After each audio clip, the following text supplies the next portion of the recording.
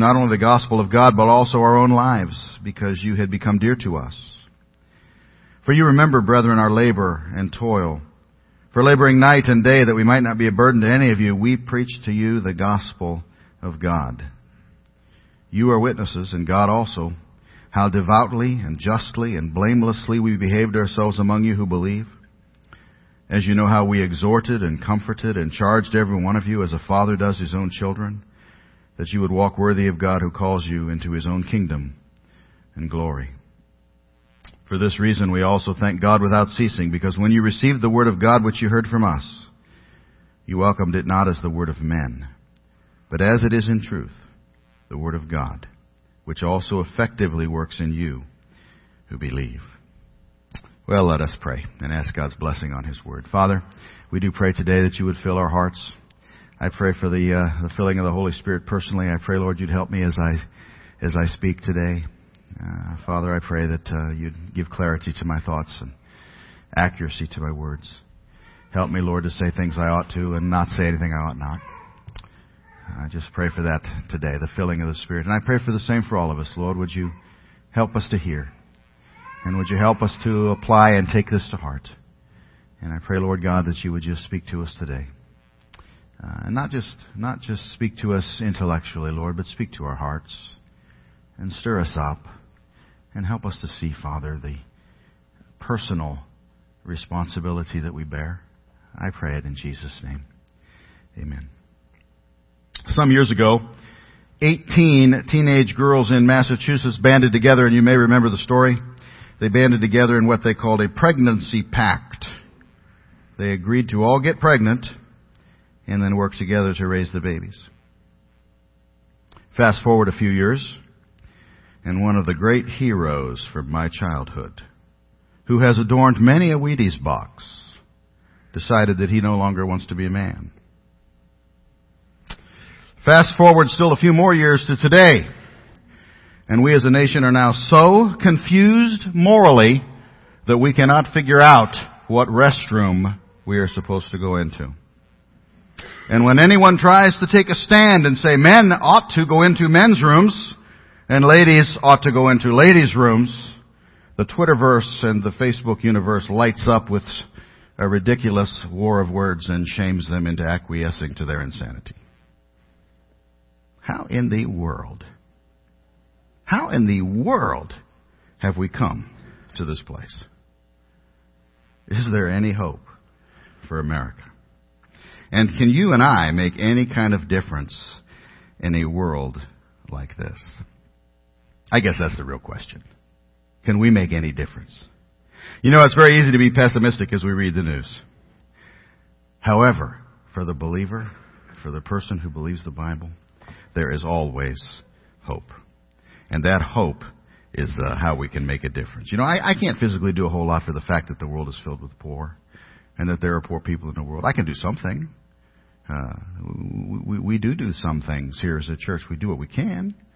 I mean, we support food shelves and go to the Haven of Rest and things like that. But the fact is, at the end of the day, when you've done all that you can do, as Jesus said, the poor will be with you always. I can't do a whole lot about that. I can't help the fact that there are people who die around me all the time with various illnesses and problems. Death is a reality of life I can't do a thing about. I've preached many a funeral. And that's one of the thoughts that I always think. No matter how far we come as human race, we die. It is appointed unto man once to die. I can't stop the violence and the crime that saturates our cities.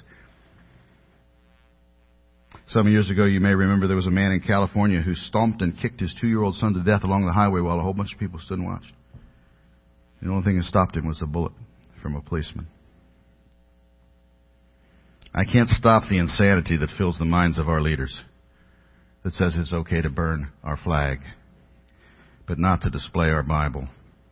It's okay to kill our babies, but not our wildlife. Or can I? Or can I? You know, God has given me the greatest news, and God has given you the greatest news that exists, that has ever been proclaimed to mankind. And it is the gospel of Jesus Christ. Whosoever shall call upon the name of the Lord shall be saved. Romans 10:13. That is the greatest news that has ever been. It ought to be circled in every Bible. It ought to be burned on your brain and on your heart in letters of fire. Whosoever shall call upon the name of the Lord shall be saved. Whosoever, whosoever, whosoever. That includes the seemingly hopeless poor. That includes the seemingly helpless sick, the seemingly unreachable criminal mind, and the seemingly insane philosophers of our day. Whosoever shall call upon the name of the Lord shall be saved. The hope for America is not to be found in her politicians or her political parties, not the Constitution, not the courts, not secular education, which is held up as a panacea by some. No, the hope for America is and always has been the gospel of Jesus Christ. And Paul, in our scripture today, gives us an example of a life dedicated to proclaiming that gospel. He is describing in this text, he's describing it kind of as a defense of his ministry, because he oftentimes was under attack by those who would discredit him. And so that's kind of how he's ordered this. But in this passage, he kind of talks about three things about how he has lived trying to proclaim the gospel. He spoke of his message, he spoke of his motives and his methods. And I want to kind of follow that outline this morning. His message, his motives, and his method. So first of all, let's talk about the message. The message. And of course, we've already hinted at what it is, but let's clarify and make sure we're real clear about what it's not. What it's not. There's a lot of things that are preached from pulpits. There's a lot of things that Christians espouse today. There's a lot of things that you'll hear on talk radio from people who claim to be Christians, which are not our focus. They're not our message. For example, our message is not political activism. Sorry, Glenn Beck. It's not. Our message is not environmentalism. Sorry, Al Gore. Stephen Hawking. Might be smart at some things. That's not our message. Our message is not socialism. Sorry, Bernie and Hillary. Our message is not education or any of the man-made, man-based solutions which are touted by so many today. Jesus said one time to a man, he said, "Follow me." And the man said to him, "Lord, suffer me first to go and bury my father." And Jesus said unto him, "Let the dead bury their dead, but you go and preach the kingdom of God." Luke chapter 9. Now, we could probably talk about a lot of things from that verse, but whatever else he meant, one thing comes through loud and clear to me. As Christians, some things are simply not our focus. Some things are simply not what we should be concerned with, at least as our focus. Now, all the things that I mentioned are good things, and maybe are things that we should be a little bit involved in. But they're not our message. They're not our focus. Some years ago, there was a chaplain at the institution where I work, and this preacher, and I always have to put that word in quotes, because if you knew the man, you'd understand. But this preacher, he would preach often about things like sustainable energy, and he would preach about buying heifers for the heifer project, and he would preach about windmills and other environmental issues. But I knew him for 2 years, and in 2 years, I listened. I was waiting for it. In 2 years, I never heard him one time mention the name of Jesus Christ. And this was a man who claimed to be a preacher of the gospel. So, if that's not our message, what is? Well, Paul makes it very clear here in verse number 2, in verse number 4, in verse number 8, and verse number 9. Our message is the gospel of God. It's the gospel. That's our focus. That's what we ought to be proclaiming. 1 Corinthians chapter 15, he explained it even more fully. He said exactly what it is. "Moreover, brethren, I declare unto you the gospel which I preached unto you, by which also you are saved. For I delivered unto you first of all that which I also received, how Christ died for our sins according to the Scriptures, that he was buried, that he rose again the third day according to the Scriptures, and that he was seen." That is the gospel. That's our message. That's our focus. That's the hope for America and for everyone. We might paraphrase Paul's words there. Something like this: "I brought you what I received." It's something very important. That Christ died for our sins just as the Bible said he would. That he was buried and he rose on the third day just as the Bible said he would. That's the gospel. That's the good news. And that's our message. So there's some things we need to remember, and Paul reminds us of some things here as we think about that message. For example, in verse number 2, he reminds us that it takes courage to proclaim it. It's an easy thing to go along with the crowd. It's an easy thing, and I think that's why a lot of folks do get off track on this stuff. It's just they just don't want to put up with the fight. Christianity's not for wimps, you know. It's not. David Livingstone was a missionary in Africa years ago. And one day a man wrote to him a letter. And he says, you know what, Dr. Livingston, I believe God has called me to come and help you. And I want to come serve with you. Are there any good roads to where you are? And Dr. Livingston wrote back to him and said, don't bother coming. He said, I am not the slightest bit interested in people who will come if there are good roads. I'm looking for men who will come if there are no roads at all. And see, that's Christianity. Do you want to make a difference in your world? Do you really want to help people? It's not going to be easy. It's going to take courage. And standing for the gospel takes courage. Reader's Digest used to be, I don't know, is there even still a Reader's Digest anymore? I haven't seen one in years. Reader's Digest, they used to have things in there that would, have all these encouraging stories about heroes. I don't know if it's still there or not. My grandmother used to get me Reader's Digest, but she's gone on with the Lord. I haven't had one since. But they would remind us in those stories, somebody has to have the courage to step near the burning car and pull the person to safety. And somebody has to be willing to jump into the raging river and grab the drowning child. Somebody has to do it. It takes courage to put yourself at risk and do what is necessary to help somebody else. Maybe that's what Jude was talking about, at least a little bit, in Jude chapter 1, when he said, of some have compassion, making a difference, and others save with fear, pulling them out of the fire, hating even the garment spotted by the flesh. So we need to remember, if we're going to stand for the gospel, it's going to take courage. We need to remember also that if we're going to stand for the gospel, we need to recognize that it is a stewardship. That's what he says in verse number 4. A stewardship. In other words, it is something that God has entrusted us with. It's something that He has given to us into our keeping to use for Him. He said something similar in Colossians chapter 1 when he said, I now rejoice in my sufferings for you and fill up in my flesh what is lacking in the affections of Christ for the sake of His body, which is the church, of which I became a minister according to the stewardship from God, which was given to me for you to fulfill the word of God. So the gospel, it's a stewardship. It's something He's entrusted to us. And we ought to ask ourselves, what are we going to do with it then? If He's given it to us to use for His glory. Paul goes on, he says we also need to remember that sharing the message takes work. He talks about that in verse number 9. How do you get good at anything? How do you get good at any discipline? Well, it takes work. We recognize that without question in worldly endeavors, don't we? It takes work to become good at anything. Great things happen when people work hard to become great at them. And the same is true of sharing the gospel. Some will say, I'm just no good at that. Well, of course you aren't. Nobody's good at it when they first start out. It takes work. It takes effort. It takes preparation. And that's why we read our Bibles. And that's why we learn the Bible. That's why we listen to others preach the Bible and teach the Bible. That's why we do all those things, so we can internalize it and share it with others. It's also why we go. It's why we set aside time on the Lord's Day to come on a beautiful sunny day and gather in this building and listen to the preaching and sing the songs and learn about Him.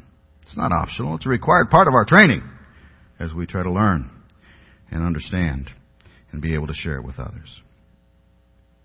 Well, we could say many things, I suppose, about the message, but if we were just sum it all up, all those things maybe are kind of dancing around the issue, but the message is the gospel of God. Are we clear on that? That is our focus, the message. Paul goes on, let me just share a word about the motives. He says just a little bit here about motives. And I want to mention that because that's important. Some years ago, the Wall Street Journal had this story, and I believe I've shared this story with you before, but bear with me if you've already heard this. But let me just read it. Bobby Dodd, Georgia Tech's athletic director, told of a coach who, with his team leading 7-6 in the last minute of play, carefully instructed his quarterback not to pass under any condition.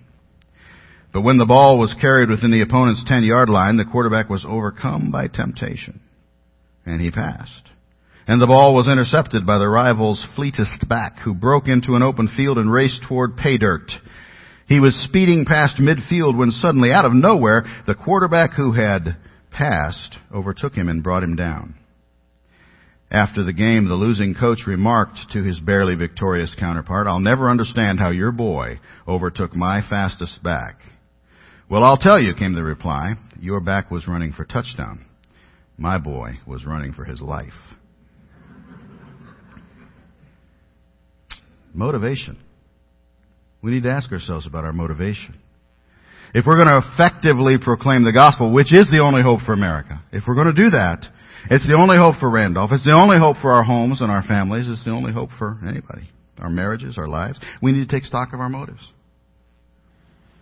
Thomas à Kempis said, man sees your actions, but God sees your motives. Paul Vanneman was a pastor and a professor at the school I used to attend. He used to teach young men who were preparing for the ministry, and he was fond of reminding them often, men, examine your motives. Motives. Why do we do what we do? And Paul talks about that a little bit in verses 4 through 6. I'm just going to mention it. I'm not going to develop it much, but he gives us some help here as we consider what our motives ought to be. He says in verse number 4, our motive ought not to be pleasing men. We don't share the gospel because we want to please men. Our motive ought not to be pleasing ourselves in verses 5 through 6. Verse 4, he makes it clear that our motive should always and only be pleasing God. And so, our message we share is the gospel. We share it because it's the only hope for anyone, and we share the gospel because doing so pleases God. Last thought. He's mentioned methods, he's mentioned motives. Our message motives. Let's look at the last one, which is our methods. Yes, we know that our only hope for anyone anywhere is the gospel of Christ. We know that we have been entrusted with it by God and ought to be proclaiming it, and we know that we do it because we want to please God. And you say that's all well and good, but let's get practical. How? How do you do it? Okay, I hear you. How do we do it? Josh has been teaching a class in Sunday school hour that answers this very, very clearly. But I want to just mention a couple of things which are maybe at a higher level than what he's been teaching in there. Because Paul says some things here about his methods. Look at verse number 3, for example. He says his methods involve accuracy and simplicity. I think I see that there. Our exhortation did not come from error or uncleanness, nor was it in deceit. His methods were accuracy and simplicity. You know, I say it often, and I'll say it again. You know, Christian, you ought to read your Bible. I say it a lot. You should have a Bible. And if you don't have one, there's one in the pew in front of you, the chair in front of you. I encourage you to take it. Take it home. It's our gift to you. You can have it if you'll read it. You should read it every single day of your life until Jesus comes. You should mark in it. You should take notes in it. You should carry it to church so that you can take notes and then go back and check up on whoever's preaching and see if he's really telling you the truth. You need to know your Bibles. And you might ask, why in the world do you harp on it so much? Well, I harp on it so much because you need to know it yourself before you can be accurate in presenting it to somebody else. Paul talked about accuracy in sharing here. You need to know the gospel. The only message that can help anybody. The only hope for America if you're going to share it accurately with others. Now, don't get carried away with that thought. That does not mean you have to have a master's in theology in order to proclaim the gospel. That's not true either. On the contrary, you just need to know a little bit. Can you share the Romans road? 4 simple verses. Romans 3:23, Romans 6:23, Romans 5:8, Romans 10:9-10. Actually, that's 5 verses, isn't it? Can you do that? Sure you can. You say, I can't even memorize that. Well, then write it down on a 3x5 card and stick it in your pocket. Can you do that? Can you write it in a fly leaf of your Bible? Can you circle it in the pages of your Bible and draw little arrows to it so you know where to go? That's all you really need to know. How about the ABCs of salvation, which we include in the bulletin from time to time? It's in there today. I checked. Have you ever looked at that? Wondering what Christianity is all about? 3 verses. See, if you just know the bare minimum and you can state it accurately and you can speak to it, then you have all that you need in order to share the gospel. But you do need to know that much.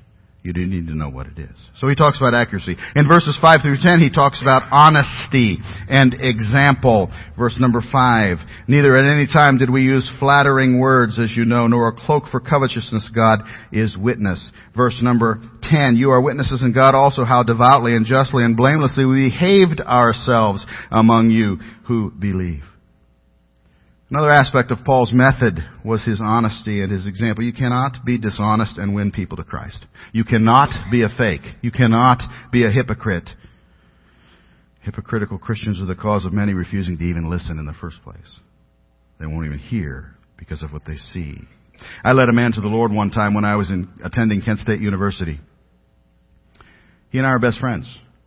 He eventually went on to become the best man in my wedding. He knew me well. He knew me very well. And I remember one time, as I was sharing the gospel with him, we talked in his apartment for hours. I remember it was until 4 o'clock in the morning before he finally trusted Christ. But he knew me, And he kept throwing things up in my face. What about that? Things we had done together. What about that? And I had no defense except honesty. I had no defense except transparency. I had to say things like, a Christian is not perfect. I am far from perfect. But the blood of Jesus Christ took care of all of that. That was my only defense. Every day I try to be more like Christ. Every day I fall on my face. But I'm trying to live for Him. Christians aren't perfect. But in Christ they are forgiven. And it was enough. And he trusted Christ. As far as I know, he's still serving Him today. We've kind of lost touch, but I believe he's still serving the Lord today. You see, you don't have to be perfect to share the gospel. That's a lie the devil whispers in your ear to shut you up. And the next time he does it, you need to tell him to shut up and go right straight back to hell. That's not true. How can you presume to tell anybody about Jesus? You've got sin in your life. You can hear him hissing that in your ear. Yeah, we all have sin in our life. Tell Satan to shut up. Then share the truth. The key is not perfection, but rather that the person needs to be able to see that you are honestly striving to serve God, that you are legitimate, that you are real. There has to be some evidence that you're living for Christ. If you're the kind of person who is calls yourself a Christian but has no evidence whatsoever, doesn't want to live at all for the Lord Jesus Christ and lives entirely like the world, then please do shut up. Please do not bring offense to the cause of Christ. But if you're one who is striving, just be honest. The Lord has saved me. The Lord's working on me. He's still working on me to make me what I ought to be. So honesty and example. And then in verses 7 and 8 and verse number 11, he talks about his method, including compassion, encouragement. Verse number 7. We were gentle among you, just as a nursing mother cherishes her own children. So affectionately longing for you, we were well pleased to impart to you not only the gospel of God, but also our own lives, because you had become dear to us. Verse number 11, as you know how we exhorted and comforted and charged every one of you as a father does his own children. Compassion. Compassion. Yeah, we have good news to share. It's the only hope for a broken world. It's the only hope for an America that is dying. It's the only hope for your hurting neighbors. It's the only hope for your faltering marriage. It's the only hope for the confused teenager poised to make the biggest decisions and possibly biggest mistakes in life. It's the only hope for every man, every woman, every boy, every girl in this room. It's the only thing that will fix the racial nightmare that is going on in our country. It's the only hope that can offset the evil leadership that drags us further and further from God as a nation. It's the only hope for a people and a nation that are so morally destitute that they murder their own babies and campaign vociferously for the right to do so. It's the only hope for a people that murder their own heroes and champion the murderers. We see the pain. We see the confusion. Do we have any compassion at all for the pain that is around us? One man said, compassion is your pain in my heart. Is that you? We see it. And if we have any compassion in our heart at all, we must share the solution. Because brothers and sisters, I said a minute ago in the introduction, is there anything we can do? Yes, we can fix it. We have the answer. We have the solution. It is the gospel of Jesus Christ. And they desperately need that which we have. I love the story of the lepers outside of the city walls in Samaria. You've heard me mention it. It's such a great illustration, and you can go and read about it on your own, the Old Testament. 2 Kings. The lepers who had been sitting outside of the wall because they were lepers. They weren't allowed in the city, and the city was starving. The city thought they were surrounded. The lepers discovered they weren't surrounded. The enemies had left, and there was a feast of food laying all over the ground out there. And they had everything they needed to solve their problems. And they were sitting there gorging themselves on it. And all of a sudden they looked one at the other, and they said, we do not well. This day is a day of good tidings, and we hold our peace. We have the answer. We have the solution. We can fix these things if we will just proclaim the gospel. Can I make a difference in the world today? The answer is absolutely no if you try the world's methods. But the answer is absolutely yes if we faithfully do that which God wants us to do, which is to proclaim the gospel of Jesus Christ. And so, may God help us to integrate the sharing of our faith into our lives. Every one of us. the winning of souls, so that we, like Paul, can make a difference to our world. May we preach it with our lips, and may we model it with our lives. May we be so changed by the reality that others cannot help but see it. And may we stop, as believers, wasting our time on things that help no one, and dedicate ourselves to the truth, to the message, to the focus, to the gospel, the good news that is the only hope. And it can help everyone. Well, pray with me.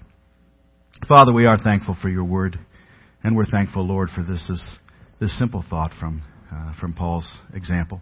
I pray, Lord, you'd speak to our hearts today. I know there may be some here today who are sitting here saying, how can I possibly share the gospel when I'm not sure I know the gospel?